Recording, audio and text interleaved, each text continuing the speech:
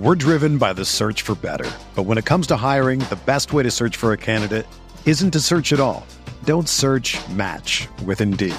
Indeed is your matching and hiring platform with over 350 million global monthly visitors, according to Indeed data, and a matching engine that helps you find quality candidates fast. Ditch the busy work. Use Indeed for scheduling, screening, and messaging so you can connect with candidates faster. Leveraging over 140 million qualifications and preferences every day, Indeed's matching engine is constantly learning from your preferences, so the more you use Indeed, the better it gets. Join more than 3.5 million businesses worldwide that use Indeed to hire great talent fast. And listeners of this show will get a $75 sponsored job credit to get your jobs more visibility at Indeed.com/Blue Wire. Just go to Indeed.com/Blue Wire right now and support our show by saying that you heard about Indeed on this podcast. That's Indeed.com/Blue Wire. Terms and conditions apply. Need to hire? You need Indeed. This thing on? See, now I'm getting mad. Because it's getting ready to be on. I want my whiskey to bite me a little bit. This is the kind of psychopath that I hang out with. I got beat up outside of a Denny's. The Rockpile Report with Buffalo Bills season ticket holder Drew Gear. He likes to get in the X's nose. Something I can't do with this podcast because I drink too much. Chris Kruger. My rollerblading, blonde mohawk producer. The pettiest, hardest drinking Bills podcast. I'm an adult. I know what I'm about.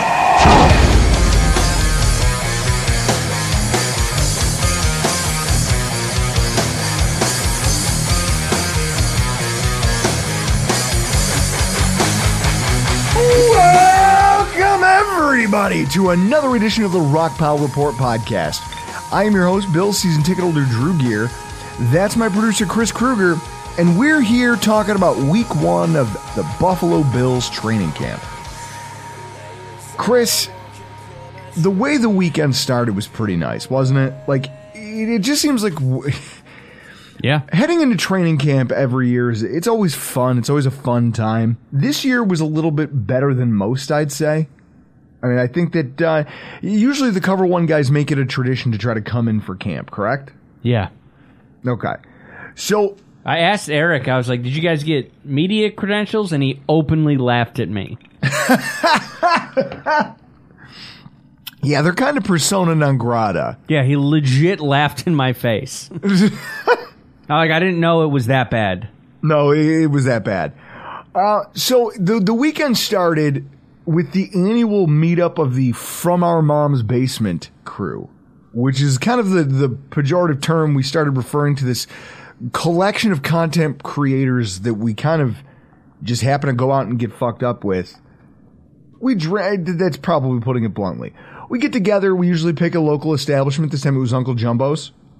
Tasting room over in the Elmwood area. Yep. Elmwood and Bryant. Great place. I had a lot of fun there.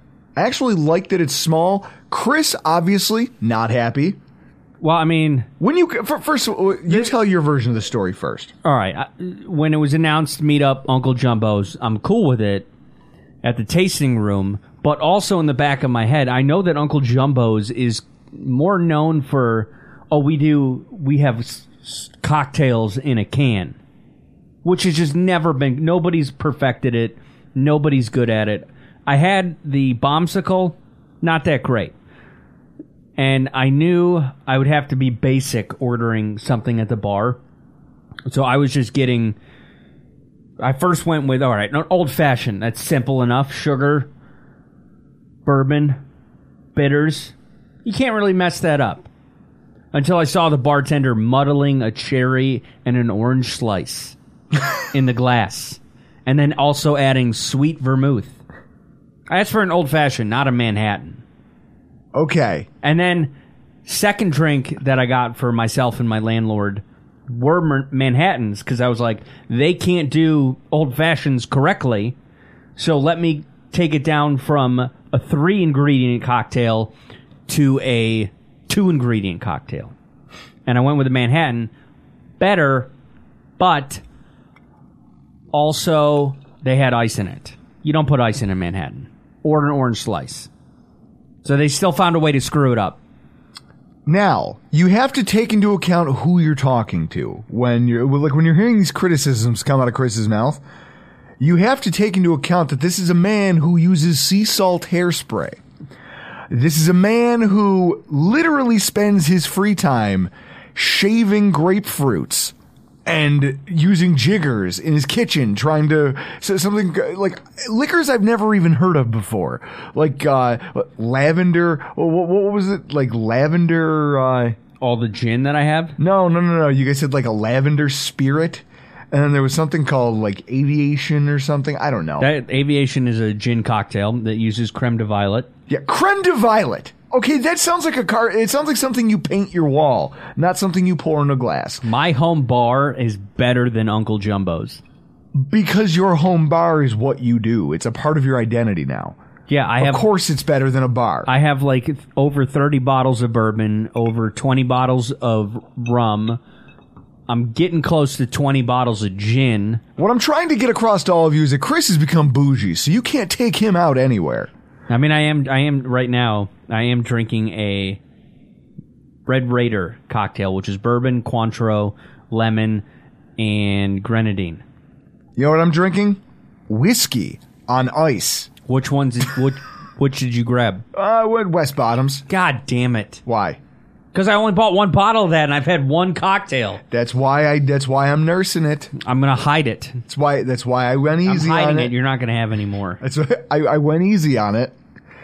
So Chris has become bougie. So you can't take his reviews on bars. Like, that was the night it occurred to me I can no longer take Chris's reviews, like, seriously. I believe people listening to this have my side based on the fact that muddling cherry and orange in an old-fashioned and adding sweet vermouth. That's just not right.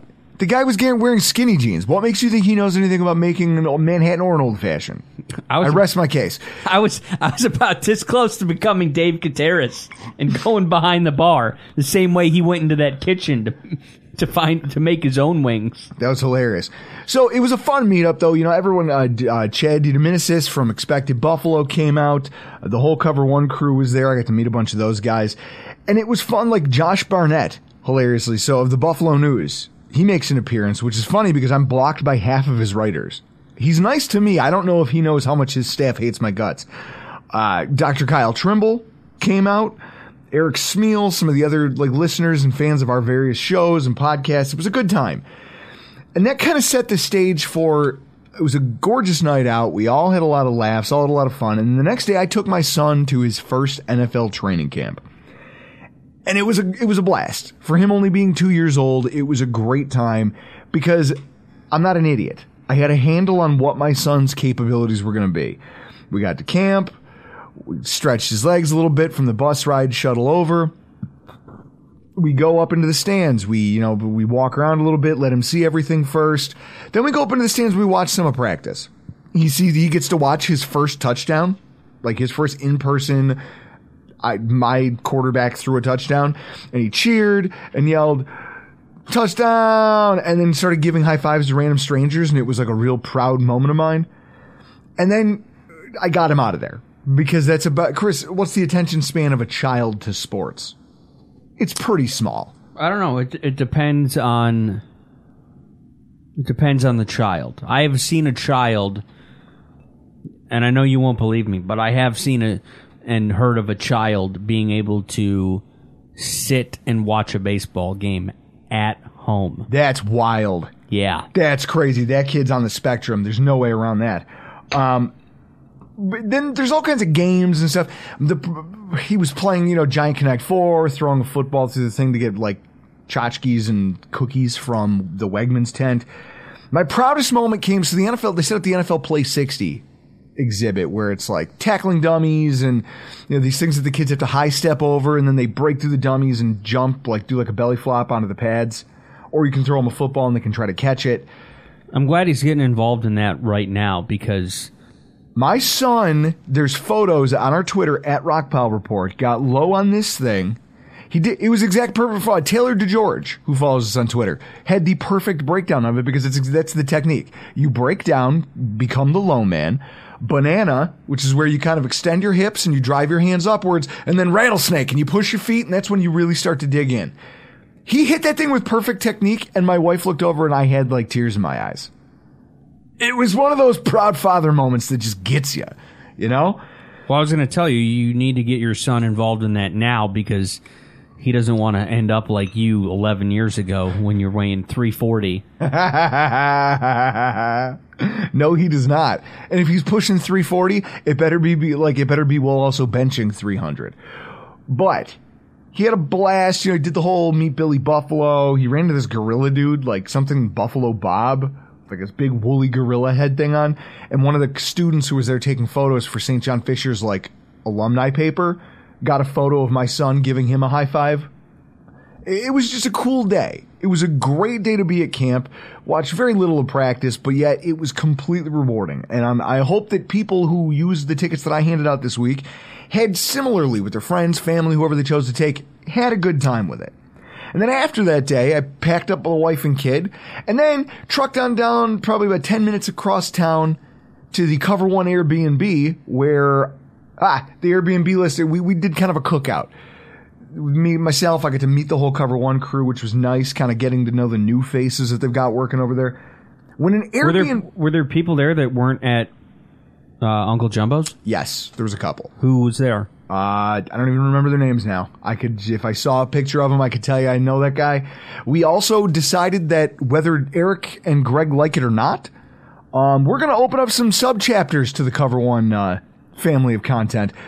There's going to be Cover One Politics, Cover One Social Issues, Cover One Recipes, all of which will be spearheaded by myself. By recipes, you also mean cocktail recipes? Both, whatever. I can do that. I mean, you did Molotov call me, cocktail recipes. You did I call don't me care. Bougie earlier. And what we're gonna do is we're gonna start a fake Twitter handle, and Yeah. it's gonna be Cover One Politics, and they're gonna be like, what? And we're just gonna start tweeting just insanity. Just I honestly wish I could have been there for the actual conversation, because I know you're keeping it on the surface, but in my head, I am aware of the conversation you might have had with Greg and probably Aaron. Well, the thing is, what I did was I made what I did was I pulled the power move. I got the underlings involved first, and I was like, "See how we're all having this political discourse? What if?" And then when Greg came out to be like, "Hey guys, how's the grill going?" I go, "I just subverted your football podcast. I'm about to take it in a really dark direction." That's a great idea. No, it was a great weekend. It was a great time. I'm really pumped to see everybody who came out, for everybody, all the listeners who stopped by to say hi, the people I ran into at training camp who stopped by to say hi to me and my family. I really appreciate it. So week 1 of Buffalo Bills training camp is in the books. Chris, there's a whole lot of things people are talking about, right? There's guys doing podcasts after every single fucking practice. There's people who are doing shows trying to break down target counts and who, like, well, this quarterback was this wide receiver was the primary read on this play and this play and this play. Go to Cover One and listen to that podcast. That's exhausting. That's I'm not doing us. that. I'm not fucking doing that. That's not us. There were some takeaways, though, right? We all have them. We all kind of absorb this information and we draw different things from it. For me, my mind went in a couple different directions if you're talking about what I took away from this opening portion of training camp. And I mean, obviously, we've got a lot to cover here, but I'll start with this. The Jordan Poyer contract situation. And just how this might be Brandon Beane and Sean McDermott's biggest flex to date. We're in the midst of one of the most exciting off seasons of Buffalo Bills football in decades. Everybody's relatively happy about the directions of things. And even there were very few dark clouds. Like even pessimists like me, raging pessimists, have a hard time finding anything to really carp about when it comes to the Buffalo Bills in 2022. Correct or incorrect? Correct. Okay. If you could try to find one, it's the Jordan Poyer situation. Obviously, there's the dynamic of what does he want? What are his contract demands? Are his contract demands going to be... I mean, he's obviously an important part of the football team. But will that jeopardize us from keeping a younger asset like an Ed Oliver or a Tremaine Edmonds? I mean, in the case of Tremaine Edmonds, I'm sure there's fans out there who would try to make the case that Poyer is far more important to this team than him. I couldn't tell you because we haven't really seen the team without Tremaine Edmonds for an extended period of time. So there's no way to know that. But also, like, if that became the thing of Jordan Poyer's contract versus a Dawson Knox extension, you'd probably have a little bit of trepidation about that, wouldn't you? Yeah. So, we talked earlier this summer about how his appearance at OTAs and minicamp, despite the fact that a deal didn't appear to be imminent, spoke to the culture McDermott and Bean had created here since 2017. Just his overarching sense of family and accountability that really hadn't existed here for a long, long time. At the same time, Poyer wants to be paid. He wants to be paid what he thinks he's owed as an all-pro safety. The fact that he hired of all agents Drew Rosenhaus speaks to the fact that he's not fucking around when it comes to this thing. Now, Drew Rosenhaus, in 2008, a Maxim article on Rosenhaus mentioned that at the time, if you Googled, this is 2008, if you Googled Rosenhaus plus asshole, it generated more than 1,400 hits. Not a well-liked guy by any stretch. Players love him. The players who he works for, anyway. But his fellow agents have historically referred to him as a quote-unquote sleazeball, a quote-unquote scumbag, a quote-unquote unscrupulous prick, and basically a guy who isn't afraid to go beyond street level and take the fucking subway if he has to in order to get his clients and himself a payday.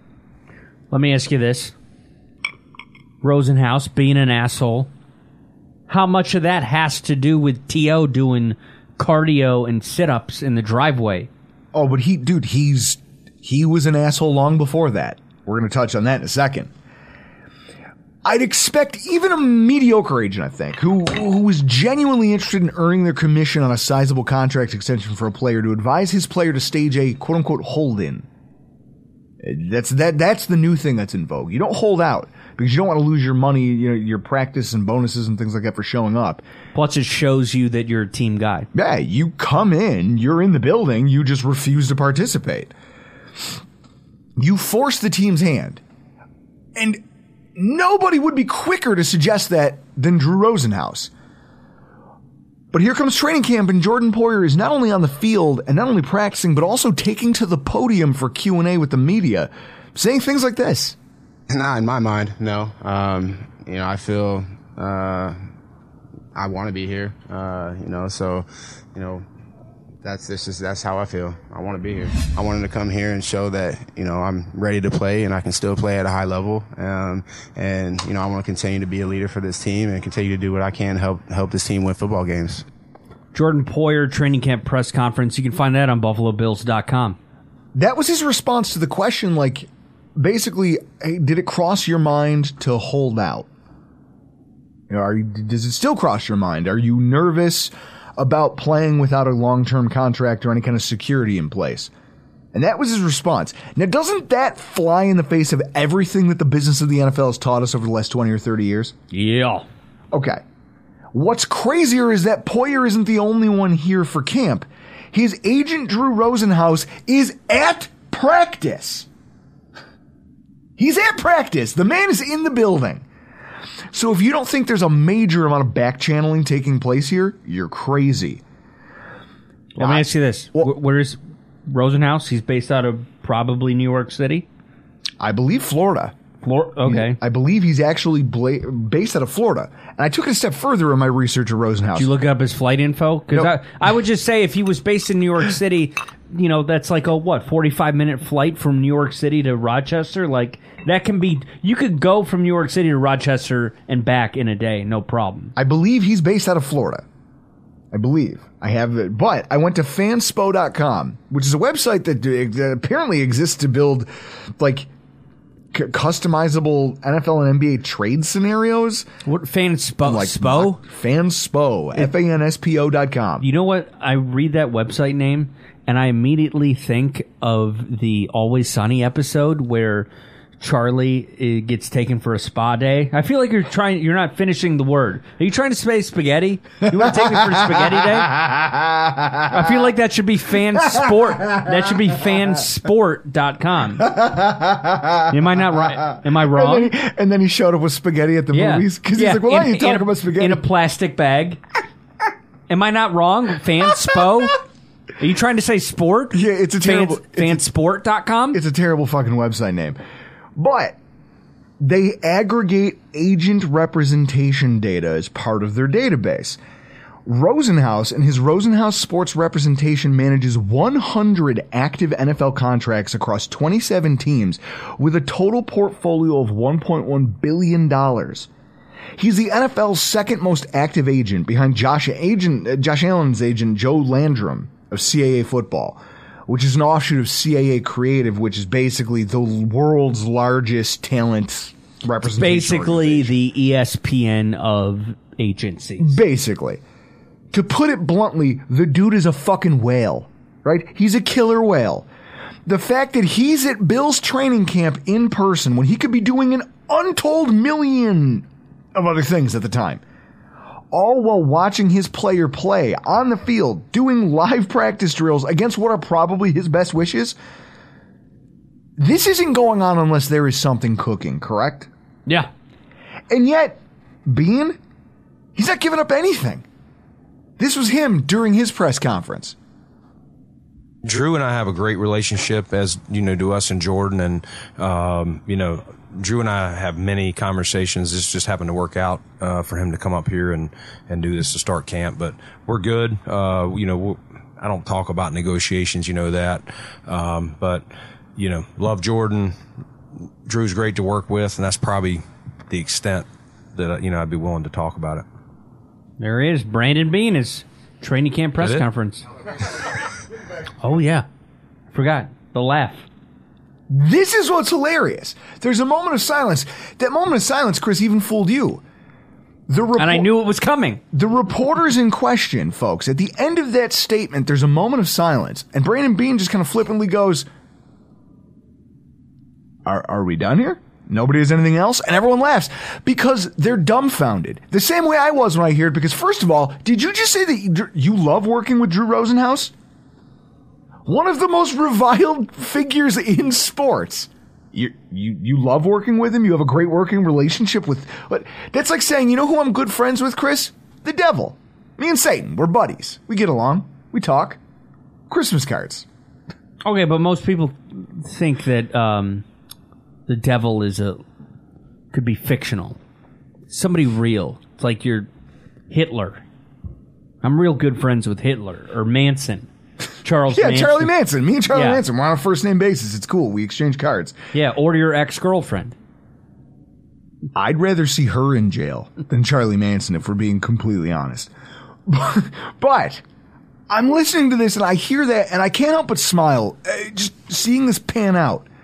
He's cool like the other side of the fucking pillow.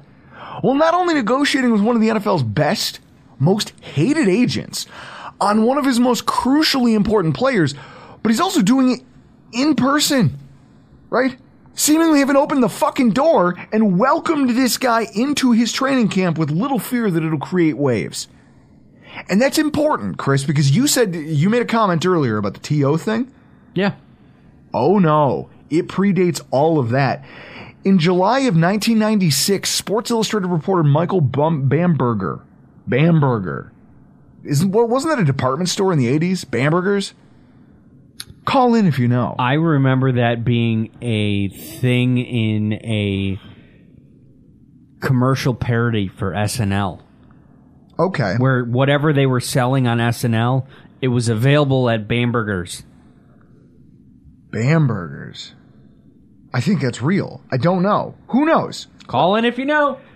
He wrote an in-depth piece on Rosenhaus in 1996 and noted that the Dolphins front office and head coach Don Shula, who had assembled a team that kind of is a lot like the 2022 Buffalo Bills, and that they were preseason Super Bowl favorites, actually blamed Rosenhaus for not only their 9-7 finish, but also their loss to the Buffalo Bills in the wild card round, saying that his cutthroat tactics and negotiating style ruined key pieces of the chemistry and motivation that they were depending on to get them to the finish line in that season. It got Shula fired and wrecked what might have been their best shot at getting Dan Marino to a title. I would argue 84. Okay, you can argue that. It was the only time the Dolphins got to a Super Bowl with Marino. Okay, you can argue that, but this is coming straight from the mouth of team executives saying we blame this dickhead for everything that happened that season. And yet, Beat has no concerns. He's up there cracking jokes. It's incredibly rare to have a GM who, ahead of a season like this, has this type of understated confidence in his vision and his negotiating skills to create a scenario like this. And if he pulls it off, if this goes well, Chris, Jordan Poyer continues, because think about this, if the contract thing doesn't get resolved in the next week or two, you could almost picture a world where the player goes, all right, maybe it starts to second guess. Maybe I am stupid for coming out here, risking my future. Now, today, Ryan Jensen tore his ACL. Is that confirmed? Not confirmed yet, but allegedly. But when the GM takes the podium after practice and just talks about how terrible they feel for him, you know it's bad, right? They're without center guard. One of the guards replaced by Shaq Mason. Mm-hmm. Not looking good in Tampa. No, at least not on the interior offensive line. But shit like this can just happen. So if the contract doesn't get done in a week, 2 weeks, you run the risk that, hey, this guy's agent is just like around the building and he's been here. He's I don't know who he's had conversations with. I don't know who he's made inroads with. He could be back channeling like what happened with the Miami Dolphins. He could be back channeling behind our GM's back. It can get ugly. There's a lot of ways this thing can go sideways. And yet Bean is loose. He's loose. If he comes out of this thing with what is ultimately a fair deal for both the player and the team and keeps a key cog in the execution of this team's Super Bowl caliber defense, playing the same brand of football that he's known for and that we thrive on, I argue that this would anoint him as maybe the best GM in the NFL, don't you think? Contractual gangster? Contractual gangster. Let me ask you this. If you're Bean, what's the contract? I don't know, because you look at corollaries and you try to find them, it's hard. Because a lot of the players who win, all-pro safety, how old is aren't Poyer? In their 30s. He's 31? I think he's older than that. Let me check. 32? Pro Football If Reference. he's 31 or 32, I would think that... He was born in 1991. He is 31 years old as of right now. Okay, so you're not going to give him more than like a 3-year extension. And so this is it. This becomes the issue, because when you look at some of the other safeties that were signed to sizable deals, who also were Pro Bowlers and All-Pros, they had more road left in their career. And also the teams that they played for weren't kind of set up the way the Bills are. I mean, right now there's kind of this thing that you look at and you say, okay, we need to get younger. We need to get cheaper because we've got new contracts, young contracts coming up. We talked during the offseason about what a wrenching thing Star Latule's bridge year, because of the COVID opt-out, threw into Brandon Bean's kind of plan, his long-term plan for cap solvency. And then he had to kind of get creative and had less money to deal with. He would have been gone a year sooner, which would have opened up more money for him to do more things when certain players are going to come available. This situation could end up in the same ballpark. Like, he wasn't expecting to have to do this. I'm sure he was expecting one of these safety picks to pan out enough that they could replace Poyer. Then he goes and has the best season a year before he's supposed to be a free agent, and he's looking for some security. If you're going to win a Super Bowl, do you need Jordan Poyer? Maybe. Yeah. And so that's the thing you have to think about is jeopardizing the future and my future cap solvency the same way Star Latule threw a wrench in my plans. Is it worth jeopardizing my future plans over winning a Super Bowl right now if that's the thing that I'm going to need? It's going to be interesting to watch how he plays this, but I just, as a fan, I get off knowing that my GM has no fear. He's not blinking when it comes to dealing with one of the NFL's most ruthless negotiators. And I promise you that Bean will not be the only thing we talk about tonight. But this guy kind of stole the show for anybody who's looking for headlines and things to talk about that aren't being just torn apart by every other podcast under the sun. There was a question asked to him in the same interview that you just heard a clip from about the team's approach to addressing cornerback this offseason and how he was approaching it now that the offseason program had started, given that the only real move he made all offseason was to add a rookie, despite several veteran players being available at the cornerback position. Bean responded by saying he's going to be watching how Dane and Elam acclimate to working together as a legit NFL tandem, and then followed it up with this kind of mercurial quote. He says, "If not, we'll definitely pay attention to the veteran market, whether that's trading for a guy or a guy that's unemployed." So he has thought about it, Chris. Like, it is a thing that has crossed his mind. But then later on, during a totally unrelated line of questioning, when he was talking about pending contract extensions, he essentially told the media that it's going to be difficult given the decisions they have to make in the salary cap, because for practical purposes, they have to get under the salary ceiling first before they can do anything. The team, if you go to Spotrac.com, they're currently $24 million over the cap with their current contract load. Now, if you look at Spotrac's a nice tool to have because it kind of takes some of the guesswork out of this. They estimate that the top 51 contracts the Bills will carry into the season, just them kind of guessing this player will be there, this player will be there, these are the players that are going to get cut, leaves them with about $3.9 million in cap space. So for fans that are irritated that it doesn't seem like he's done enough to address the cornerback room, I hope that's a sobering concept for you, right? $3.9 million. The team knows that it has a weakness here, depending on how Elam develops, but there just might not be much they can do about it financially. Two things to consider when it comes to this dynamic. According to reports, Elam's athleticism is flashing in camp all over the place, which is nice. It's the reason he was a first-round selection. Unfortunately, he's also been on the receiving end of some absolutely brutal reps whenever going up against our first-team offense. Is this where we talk about Elam and Diggs?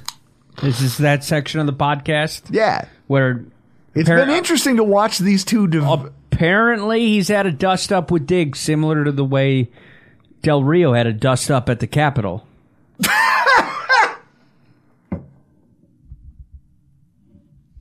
Jesus Christ. Cover one politics, baby. Be on the lookout for it because we're coming. Similar things. Oh, my God. So, let me compose myself here. That was... Get a little alcohol in me, I can make people laugh. Jesus. All right. I'm back. I guess when I hear that, what I think is, okay, the kid knows he's getting his ass kicked by one of the NFL's best best wide receivers. He's not one of the NFL's best covermen. And he's going to do what I kind of like is that he's a gamer. He goes, okay, here's a guy who 2 years ago led the league in receiving yards. He's a bona fide stud. Everyone knows he's the alpha wide receiver here in the... I would argue until Tyreek Hill showed up, he was the best wide receiver in the division. I don't know about that. Who would you put up against him in the AFC East? Well, no one. I mean, I think it's Diggs. I'm saying Diggs being the number one wide receiver. It's a two-way street.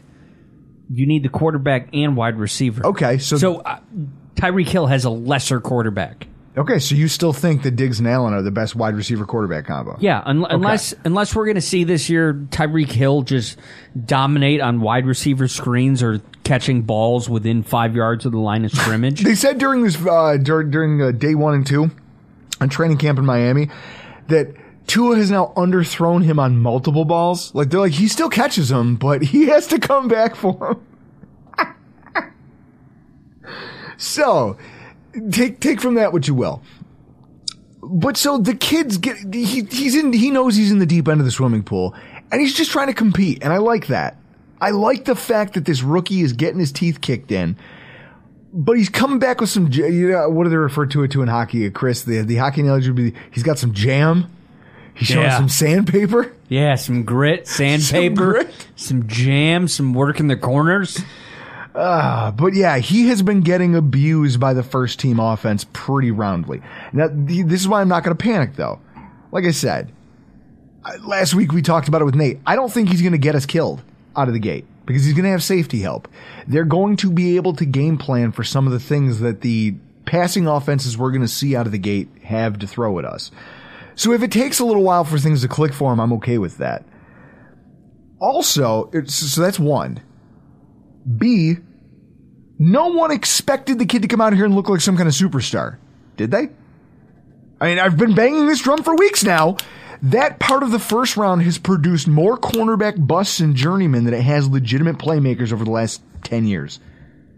If there's anyone that I think can give the rookie an upper hand, it's having coaches like Frazier and McDermott. Frazier, former cornerback. McDermott, former safety. And guys who have worked wonders with other defensive backs over the course of their careers.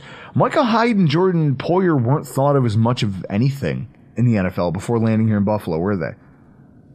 No, we got Poyer from the Browns and Hyde from the Packers. Yes. If they had this level of safety play, they would have those teams would have kept them. Frazier and McDermott have molded these guys. He developed, what's his face there? Levi Wallace. Undrafted out of Alabama. Into a useful cornerback, too. They turned Trey White, one of the rare late first-round draft picks to actually make a name for himself at cornerback over the last few years. They made him not just a useful player, but a Pro Bowler. So I think that it'll take time, but I think that he's in the best spot he could ask to be in. And 4, our wide receivers are really, really fucking good. Elam's comfort zone is playing man press coverage, based on his days at University of Florida. Asking him to jump into his first week playing defense against the NFL's leader in yards versus man or press coverage over the last 2 seasons. I'm going to say that again. No wide receiver in the NFL has caught more yardage against man coverage than Stephon Diggs. And a cornerback who that's his comfort zone has to spend his first week in NFL action facing that guy. Like that's not going to go well, is it? No. Like when I think about that, what I think about is that Nate Bargatze bit where he's talking about going down to South America to do shows. And they go, if you get bit by a snake, what you have to do is you got to catch the snake. Oh, yeah, cut its head off and bring the snake with you? Yeah, they were like, you got to catch the snake and bring it with you so that we know what Auntie said. And he goes, wait, who told you this? He goes, I've never caught a snake before. It's not going to go good. Like, I've already been bit once. That's like 15 more bites. Who told you to tell me this? Did the snake tell you that this was the plan? Like, this is the worst case scenario for this kid to walk into. So the fact that he's not doing well, or at least by the sound of it, having some struggles, yeah, that's the thing.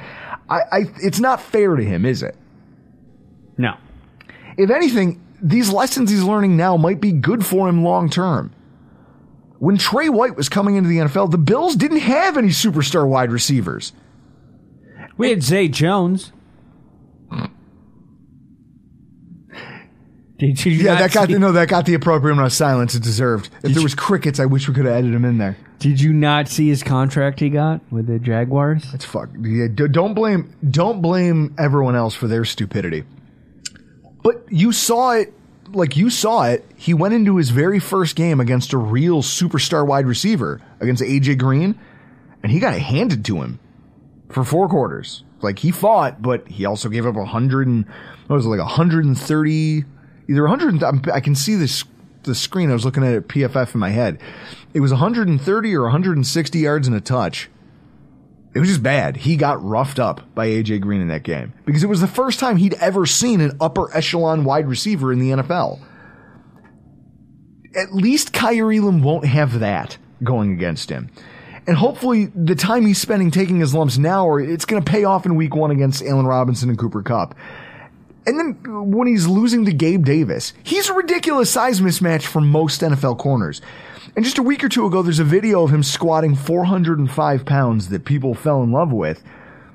He wasn't doing full squats. They were kind of like cheater squats. But he's a wide receiver. I don't want my guy blowing out his knees.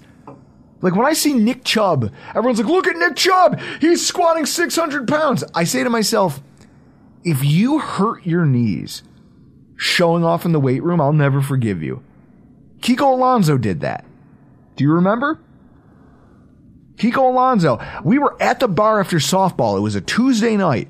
We were at a bar called Honey's that then became the Anchor Bar, which I think it still is the Anchor Bar, on Maple and Sweet Home and Maple over by University of Buffalo. And we were there after our softball game when everyone's phone went off with an ESPN update that Kiko Alonso, working out at his alma mater, showing off in the weight room doing squats, tore his ACL. Done for the season in late July. And the owner of the bar came out and just gave everybody a free drink because he was like, this is fucking terrible. I think if you're asked most Bills fans what the number one moment was of his Bills career, I think a lot of people would say somebody got a blowjob because of him. That's all I remember of Kiko.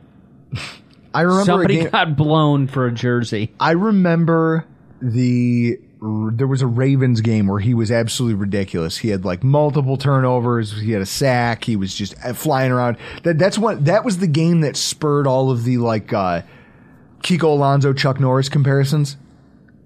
Yeah. And then obviously that disappeared and he stopped being a functional NFL football player after a while. But I don't want my guys squatting. But so he's clearly taking his previous struggles against outside coverage seriously. We've talked about how all of his production in the NFL so far has come between the tackles. Last year, what was it, like 80% of his touchdowns came when he was able to work up the seams and across the middle of the field. When he was on the outside, he did okay, but he took way more of his snaps out there and still had less production. So he's focusing on all of the things he needs to do to beat outside coverage because cornerbacks, Chris, it's not the same. When you're a big guy like him on the inside, you have a natural advantage because of your size, your route running ability, your speed, and the fact that these guys are smaller than you and have to run and chase. When you're playing the boundary, these outside cornerbacks are smart. They know the sideline's their best friend. They can use that sideline to wall you off and actually, it helps them. Your job as an outside wide receiver is made that much harder because they have the boundary on their side. So he's clearly trying to get better at this. So now he's a more powerful wide receiver that's already a size mismatch. That's a tough draw for a rookie in his first 3 to 4 days against NFL competition. So hopefully we see improvement over the course of camp, but that brings us to the second part of this conversation. If his struggles don't subside and he doesn't start to show that the Bills can trust him against top flight NFL competition, who the hell can they afford to bring in? In front of you, Chris, is a screenshot of the from I believe it's Spotrack's free agency. Yeah, you got a couple of guys highlighted here, and one that you can cross off altogether that you've highlighted is Sherman. He's with Amazon on their Thursday night package. But outside of... Well, this was from an old thing that I had, just old off-season notes. Well, okay, so the first thing I noticed is that Mackenzie Alexander, who I guess last played for Minnesota, is the youngest one at 28. Because then you got A.J. Bouye, who you highlighted at 30. Janoris Jenkins is 33. Joe Hayden, 33. And I can't see somebody from Cincinnati that's 30. So you got a ton of older corners that you can bring in if you want to. Yeah, older corners. But this is the problem. Some of these guys probably do want to continue playing football. I mean, if you made it into your late 20s, early 30s as an NFL football player, you've got the competitive streak it takes to make it in the NFL, if that's what you want to do. But as most of these older guys are going to tell you, everybody has a price. Training camp takes a toll on your body. Football takes a toll on you, on your family. It's a commitment. And some of these guys get to a point in their career where they say, I've made enough money. For me to continue doing this, the price has to be right. Not every single one of these guys is going to decide that chasing a ring with the Buffalo Bills is worth the veteran minimum. So I look at this and I see Janoris Jenkins. I call him that because he now goes by Jackrabbit Jenkins. I refuse to call an NFL football player Jackrabbit. Not doing it. Won't. Jenkins had the best coverage metrics and grades of anyone still out there in the free agent pool. But at 32, he signed a 2-year deal, which was basically a 1-year contract with Tennessee that had a $15 million value that essentially became a $7.5 million deal when all was said and done. The Bills aren't going to be able to offer anything close to that. So unless he absolutely loves the game and wants to chase that ring, there's a lot of guys who are going to be out of reach. Who fall into that same bucket, him included. People love this idea of Joe Hayden, and at least a few of those people wear Bills uniforms. But I think if we were offering the kind of money he was looking for to play, he would already be here, wouldn't he? Probably. I kind of look at our situation with cornerbacks the same way that you saw, I think it was earlier today, where Julio Jones signed with Tampa. He had a couple of offers, a 1-year deal, cheap, because he thought that's the best spot he can win a ring. If you're a cornerback, why aren't you putting that into who you think you can sign with? Because at 30, 31, 33, maybe you're just done. Yeah. Maybe you just don't want to. But if there's a contract... Hey, Vontae Davis, it took him until week 2 at halftime to realize he didn't want to play anymore.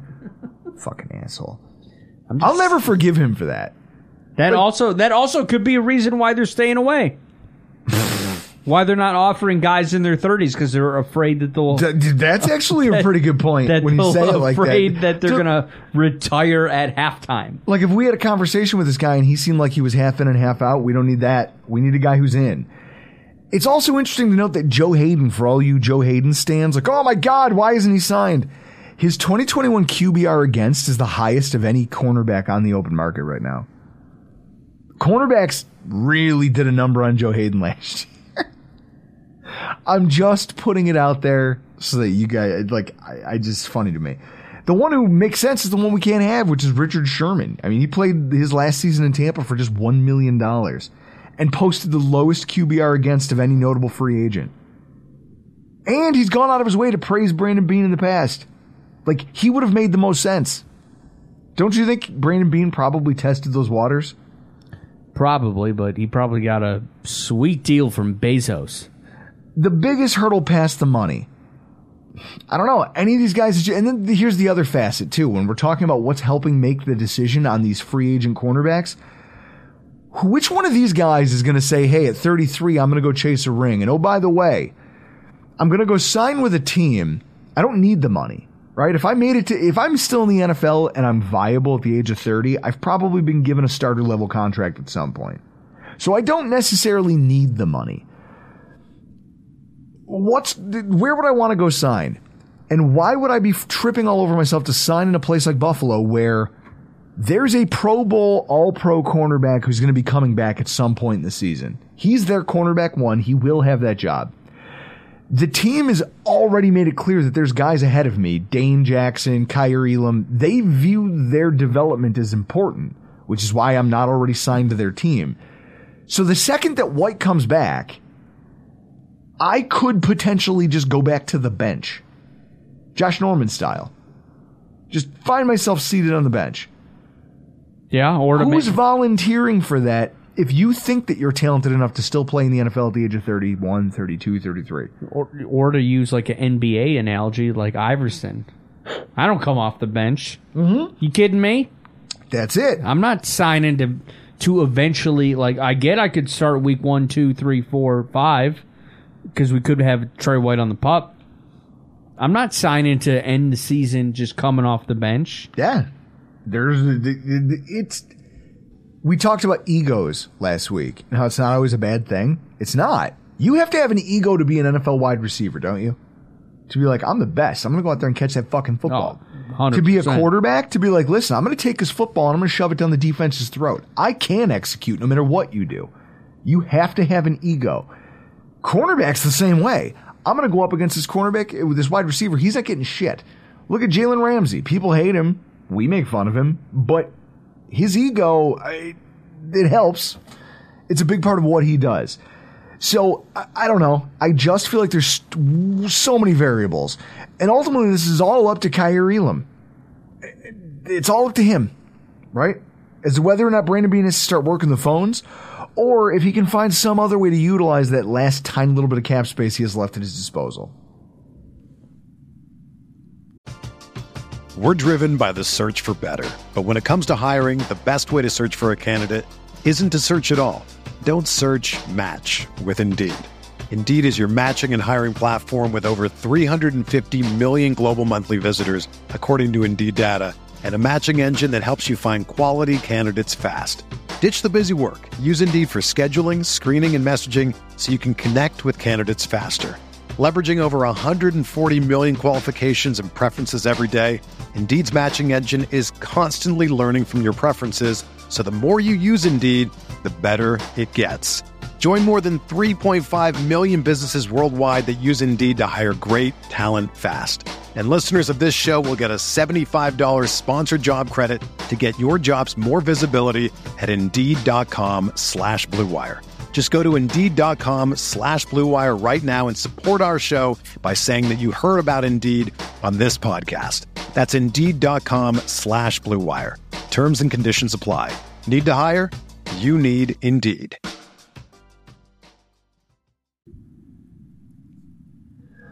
Suppose at some point, Chris, we do have to actually talk about on-field football and not just philosophical horse shit, right? Yeah, that's why people listen to us. For your philosophy. What does he call you with dodgeball? No, Mr. Philosophizer. Yeah. Who do we think you are, Bruce Nolan? I mean, I sing better than him, but... You're not that smart. Whoa. I'm going to sing circles around this guy. Out of the Your Mom's Basement meetup over the weekend. Did somebody listen to that? What I cut up and put on Twitter? Oh, they all listened to it. We were all talking about it. And out of that came a great idea, Chris. Actually spawned by Nate Geary. Nate Geary has decided that, which is funny because he's almost like a Brutus in this situation because he's his co-host. Are you going on Food for Thought on Friday nights? You're going on Food for Thought? Well, no. Food for Thought over at the Buffalo Rumblings Network. You can find him and Bruce Nolan and Nate Geary chopping it up, acting like they're both foodies.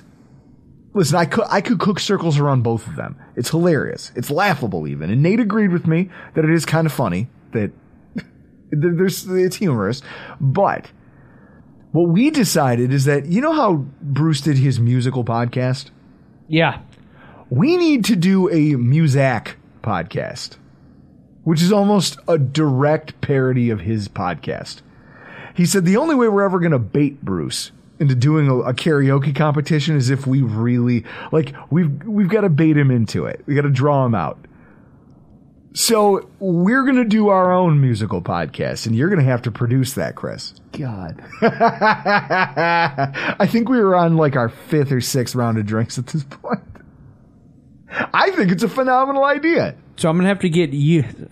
So this is what's going to have happen. I'm going to have to get you singing a cappella and then match it to instrumental of whatever song you were singing. Correct. So Bruce did, I've heard of the musical, so he rewrote his own lyrics to certain popular songs. Well, I've got them. And in fact, in some cases, I'll bring my guitar in here and I will actually play. I've already got one that's set to BTO, Taking Care of Business. Oh, yeah. Chris, it's going to get wild. Taking care of Bruce. It's going to, folks, this is what happens when you get a bunch of us content creators out in a public space. And I believe we can. We're just jerk offs. And what happens is we get drunk, but we never get any cooler. We just stay the same dorks that you hear here on these podcasts. We'll be able Except we're out in public. We're out in the wild. Scaring regular individuals. We'll be able to plug the guitar into the mixer. Oh, dude, I can't wait. I can't wait for this. I'm so excited. Keep your eye out for that. But so, philosophizing, right? We're done. Let's talk a little bit about what's actually been going on in the field, and if there's a big one that I think is, because again, I'm not going to try to dig into the minutiae of some of this stuff. I'm not there, first of all. And when I hear a reporter going, oh, this player got this many routes with this group, I guess, like maybe later in camp it matters. Because right now, Chris, everyone's just trying to find their footing, right? The conditioning, the pads haven't even come on yet. So the offensive line stuff, offensive defensive line stuff it's notable, but also it doesn't have the same amount of weight it would coming off of a preseason game, right? Yeah. Okay. But there is something that's come out of all the reporting that's coming out of training camp right now that I find incredibly encouraging. The fact that even if they're not all showing out like all-stars, the speed and athleticism of this year's rookie draft class and what it was touted for is absolutely as good as advertised. Elam has had his struggles. The staff made him wear boxing gloves yesterday. Oh, yeah, to not grab. Because he's been grabbing the hell out of everybody. That's, I guess, what started his fight with Stephon Diggs. And again, jam, sandpaper, grit. I like the fact that the kid didn't back down. You're Stephon Diggs? Fuck you, I'm Kyer Elam. Nice for you to meet me. But they made him wear boxing gloves so that he actually couldn't grab anybody. And that was a big knock on him coming out in the draft. They said in college he was just real handsy and that wouldn't translate well to the NFL. But every person who's been watching will tell you that he looks every bit the athlete that you were getting. 4.4 speed, quick cuts. A lot of his struggles are mental right now, not physical. James Cook has made multiple head-turning plays, which were a byproduct of him simply being faster than anyone else on the field once he got the ball in his hands. They're talking runs in the red zone, check down passes. He's shown that all he needs is the ball and some open space, and his top gear is pretty damn impressive.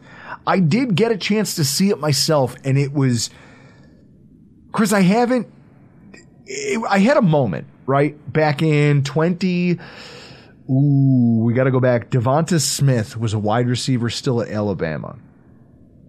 So you're talking 2019, 2020, maybe? 2020. Does that sound right, Chris? Google it. Sure. Chris, you're the Jamie here. Google that. What do you want me to Google? What year was Devonta Smith's last collegiate season? Or what year was he drafted in? So the reason that I ask, though, that I bring up Devonta Smith is because there was a game Alabama played against, it was an SEC team. And they threw I think it was Mac Jones, so it would have had to be his final year. What year was he drafted? 2020. So 2020 was his senior season. Perfect. So it was 2020, which was Mac Jones playing quarterback. He's coming on a crossing route, and he catches the ball about 8 yards from the line of scrimmage. And then he's running, and there's 5 guys on the back end of that defense that could have stopped him. Except they legitimately can't because he's so fast that nobody can get the angle on him, and he just runs 65 yards for a touchdown. And I start thinking to myself, that's the moment it hit me. That's speed. I now have it's the first time I've had an appreciation for what high-level speed like that actually does to a defense. And then Lamar Jackson all of a sudden made sense, because I go, if he's running around out there in the open field like that, he's too fast for your safeties to cut the angle on. He's too elusive. He's too quick. James Cook has that. He has that gear that as a defender, you're used to a certain speed that you can react to. He's quicker than that. And so you as a defender are put in an incredibly compromising position because you're trying to break down and take the right angle on a tackle, but he's already shifting away from you. And you just can't compete with that. I got to see it in person at camp. And then I think the thing that I saw, which was just a little check down pass that he ended up taking like 15, 16 yards. Change of direction skills once he starts to gear up. And then he flatlines. As soon as he makes his first cut and somebody misses, he can gear up quickly. It's catching everybody's eyeballs. And no other running back on the roster, and it's something no other running back on the roster currently has. Something no running back Josh Allen has ever played with in his career here in Buffalo has ever had. LaShawn McCoy, best running back since 2000 in the Bills uniform. LaShawn McCoy, best running back. Yeah, speaking of that Kiko Alonso we spoke of earlier. Yeah, they traded him straight up, which is hilarious. McCoy in Josh Allen's rookie season was hampered with injuries for chunks of the season, and he only got 700 total yards from scrimmage and 3 touchdowns. So he clearly wasn't the LaShawn McCoy in his prime that we'd gotten used to seeing. So this is going to be the best running back that he's ever gotten to play with, and this guy is a supreme athlete. Terrell Bernard, complimented multiple times for having the athleticism to stick with Dawson Knox, Singletary, Cook in coverage, which for a small coverage linebacker is exactly the kind of thing that we need to be hearing about him at this point in his early development. I don't need to hear that, oh, his processing and he's so quick and he's a savvy, his footwork. I don't give a shit about that. Is he fast enough to run with these guys? Because if he is, you can work with that. You can work with that as a 3rd-round draft pick. Now, if he was our 1st-round draft pick, a la Deron Lee, Keith Ellison 2.0, I called it. Deron Lee sucked. He's not even in the NFL anymore. Terrell Bernard is a 3rd-round pick saying, listen, we're going to take a super athletic off-ball linebacker to try to back up Matt Milano. Not a bad idea. And he's at least proving that he can do it from an athletic standpoint. It's going to get harder when the pads go on and there's real blocking. But to know that when you keep him clean, he's adept at finding a spot and battling with bigger, faster targets, that's encouraging. Khalil Shakir is another one of those 5th-round picks. There's one of these every year, I think, Chris. Every Bills fan wants to root for every single draft pick, and they imagine and they bend over backwards and really work to conjure up reasons to do so. Whether it's Nate Geary and his love affair with Isaiah Hodgins. Remember that last week when we ambushed him with Isaiah Hodgins is going to be better than Gabe Davis? Yeah. That was a hot take. Or heck, podcasters who decide that roster lock Daryl Johnson is all of a sudden a thing. Well, let's not leave out Brett Coleman, friend of the show. Like, he creates his own shit, and if you know Brett and you talk to him, you know, he'll be like, oh, this 15-minute video I did, it took me 260 hours to do. And he devoted time like that this offseason to do a video on his Film Room channel for Shakir. It's like, he believes that guy's going to be a good player. And so, I don't know. So far, simply from a speed and technique standpoint, Shakir is showing that preseason buzz and all that zeal everybody had for, applauding the pick and love. It has legitimacy because he's putting on a goddamn show. His footwork is being described as veteran-like, with attention being given to how many free releases he's gotten because off the line, he can cut away from a defender and just gear up to hit his 4.4 speed. He's made multiple difficult catches away from his body and behind him, showing that for a small guy, this ridiculous contested catch rate that he had in the NCAA might not be window dressing and just draft bluster. It might actually translate some to the NFL. And just speed. Again, like James Cook, the guy is fucking fast. I saw that with my own 2 eyes, and it shocked me how effortless it looked. The ball got snapped. He was setting up in his route, and all of a sudden he was 15 yards downfield. And it never looked like he was trying to run that hard. You've seen people who, I'm sure, Chris, in hockey, you have people you've seen who skate that way. You see them, and they're moving so fast, but they don't look like they're trying that hard. That would be like a McDavid. Yeah. That's what Khalil Shakir looks like when he's running. For anyone who can't get to camp and see it, he doesn't look like he's trying that hard, but he'll hit 15 yards, 20 yards downfield before you realize it's happening. It's wild to me.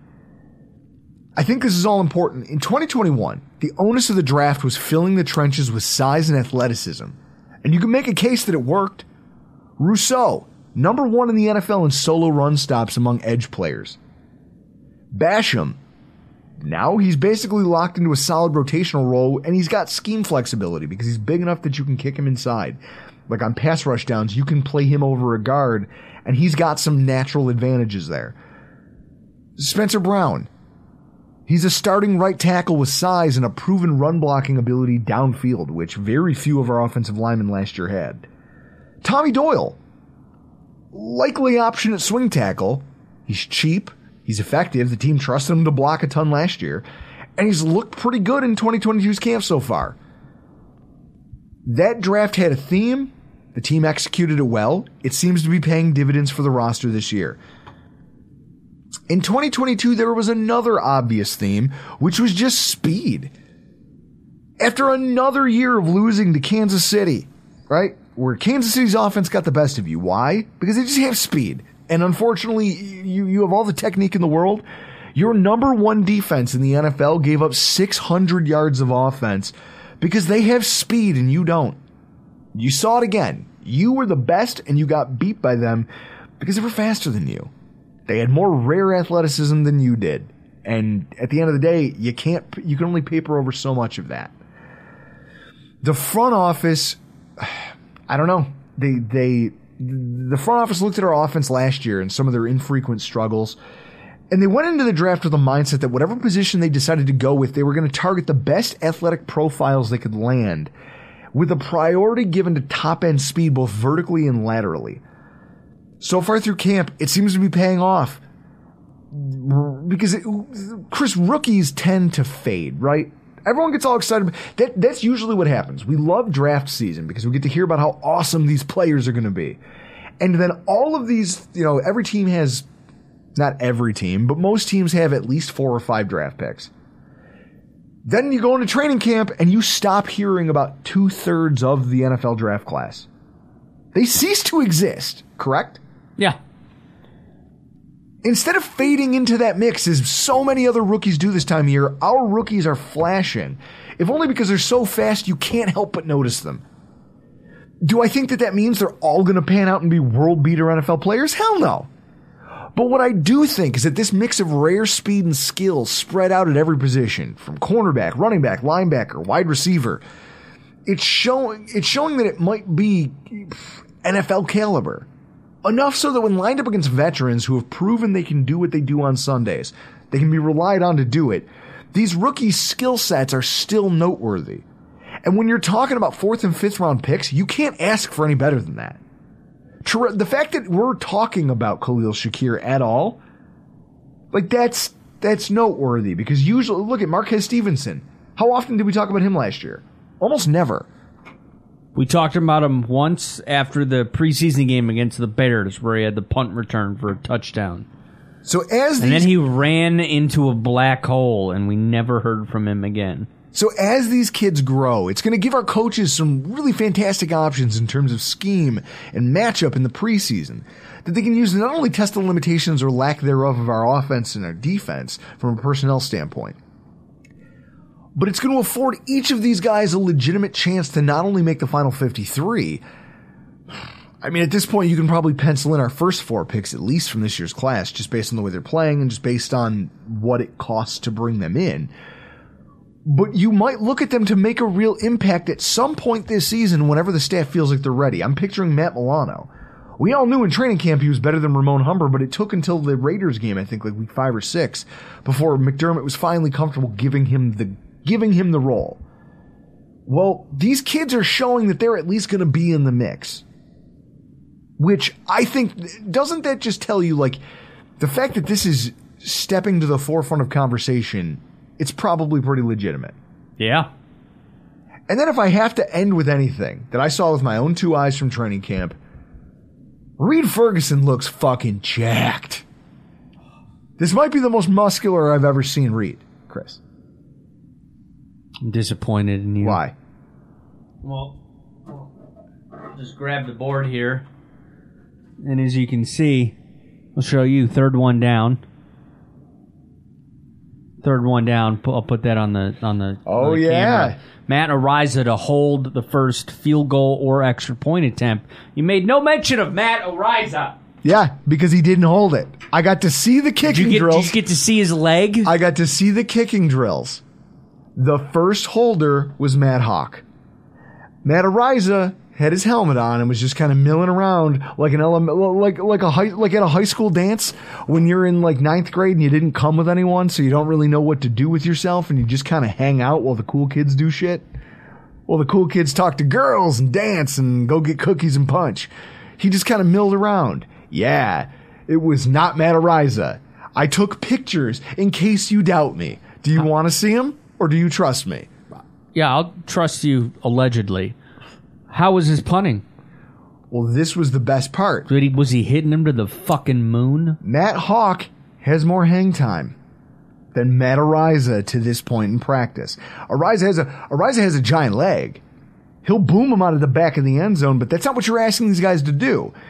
If you go over to NewYorkUpstate.com, you can read about how Matt he's hack. His hang time has actually caused a couple muffed punts. Because they're hanging in the air so long that the returners are getting nervous and they're making mistakes as the coverage units are coming down the field.